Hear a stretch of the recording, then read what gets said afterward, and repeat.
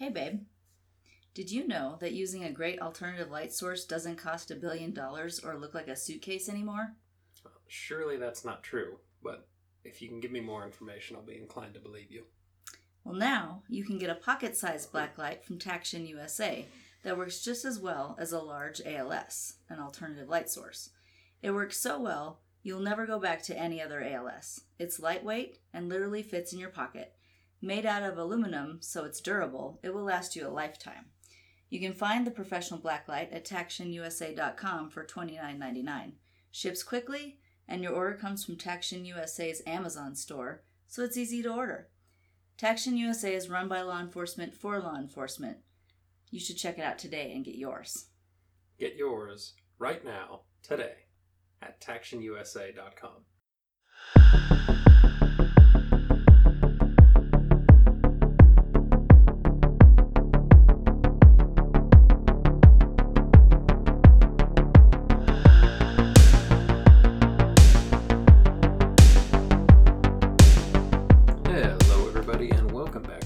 The tape. We're back at you with a mini episode, smaller than the regular ones, but bigger than nothing at all.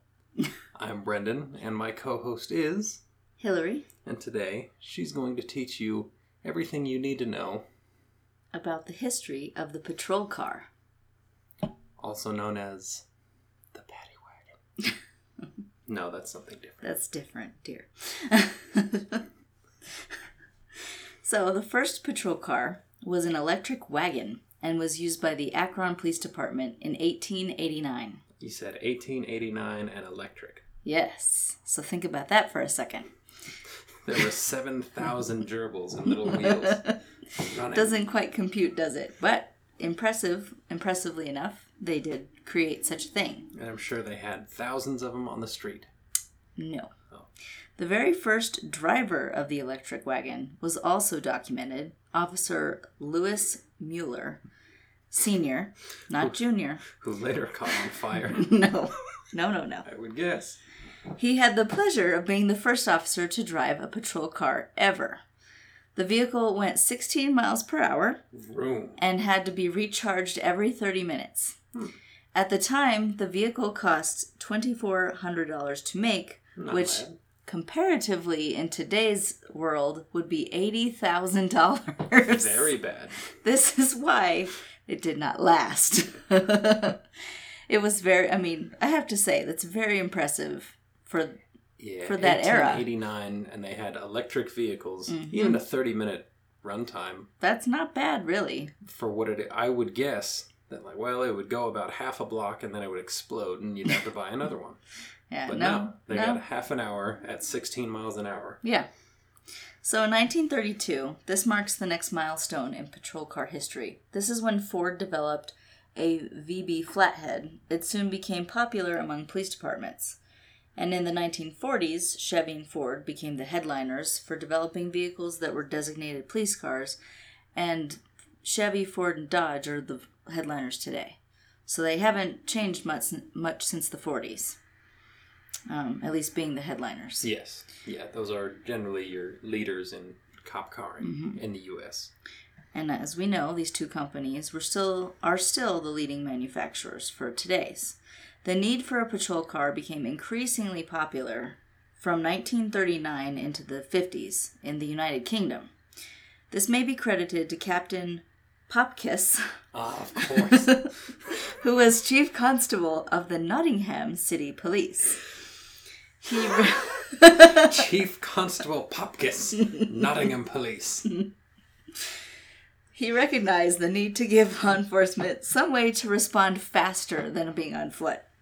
So he helped develop the two-way radio system also. Oh, wow. So that police command staff could communicate with their officers who were in the new patrol cars. Right, actually out there in the field. Right. So it's all thanks to Popkiss. Oh, little Popkiss. When was he creating? Somewhere. I couldn't find an exact date. It was probably more closer to the 50s. Mm-hmm. And then around World War II, police jurisdictions began to expand, which meant officers needed a way to patrol more effectively from one side of town to the other. Again, they saw that, beat patrol wasn't covering it. Rather than one poor officer running from one side of town to the Right. other to try to locate a call. Well, and I would imagine, I couldn't find anything definitive, but I would imagine since it was around World War II, they probably had less staff. Yeah, a lot of those guys were probably tied up. Yeah, so they had less staff and they had more coverage. Since then, patrol cars have been an integral part of daily police operations. There's plenty of big cities that still have mounted patrol areas and bike police and things like that, even beat cops. Mm-hmm. But obviously in big places, big as in big region, large. There's large coverage. Obviously there's a need. But that's a little history, just a tidbit. I'm sure there's much more if you wanted to delve deeper, but that's not what this episode is about. No, it's a mini, so you'd be happy with what you got. But you said the first Ford was the Ford VB? Yeah. And did you find what the VB stood for? No, I didn't. I like to think it's very beautiful. Maybe. Just like us. Still, it's interesting that in 1889, the first cop car that impressed me. Was an electric wagon. It impressed me because we've just gotten to electric cars today. Yeah, and now we're seeing a shift. A lot of larger agencies are buying a few Teslas and electric vehicles to keep on the side. And a lot of that seems to be coming from post-COVID, the manufacturing and production side of things. Yeah. It's difficult for agencies right now. There could be a couple-year backlog on getting yourself Explorers or Durangos that a lot of places buy. So, these things are readily available. We can get our hands on them because they made plenty, and the average citizen's not exactly snatching up every single one. And a couple years ago, I wrote an article, a pretty in-depth one, about all of the different types of electric patrol cars. That was several years ago. Mm-hmm. And at the time when I wrote it, there were very few agencies that had them. And they're mostly in California and New York City. Mm-hmm. And they were just... smaller, for like a neighborhood. Like no cage, nothing like that. It was just little patrol things. But when I wrote the article, it was very... almost a futuristic type of concept. Mm-hmm. Where now it's much more accepted. I want to say the Chevy Volt was... The Volt and the Leaf. Mm-hmm. Yeah. Mm-hmm. I wrote about both of those. Yeah, those, I remember probably your article and others from the time years ago. Like, hey, there's some agencies adopting the Chevy Volt. Mm-hmm. Well, that's not going to last. But as we're skewing away from regular gas engines. Yeah. And I think California by 2030... I want to say, is what the current legislation is. No new gas vehicles will be sold in the state. So anything from...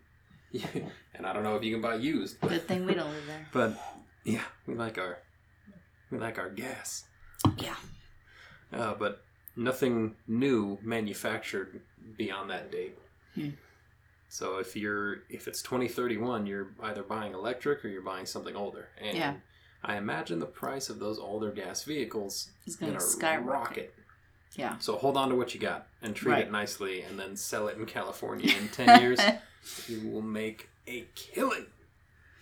And speaking of killing, we'll be back with probably more unfortunate murders soon. But we hope you enjoyed this mini episode. Stay safe. Peace. Love and soul? Let's not. Okay. All right, bye. Wait, don't leave yet. We have one more thing. If you are looking for a career change or to expand your knowledge in an already established one, look no further than the National Investigative Training Academy. The National Investigative Training Academy, or NITA, N-I-T-A, has well over 100 courses with 70 professional development ones alone. NITA is constantly adding to their course catalog, and courses are focused on private investigation and security fields. Whether you would like to become a private investigator or you need continuing education for your investigative or security career, the National Investigative Training Academy is for you. All courses offered are 100% online and do at your own pace. Once completed, you will receive a certificate in that course. Sign up today at investigativeacademy.com. Make sure when you sign up for your courses, you mention we sent you there. We encourage you to get the best investigative and security training possible today. When you sign up, mention our brand ambassador code, BA2367. That's BA2367, and you can find those courses at investigativeacademy.com. Look for links in our show notes as well.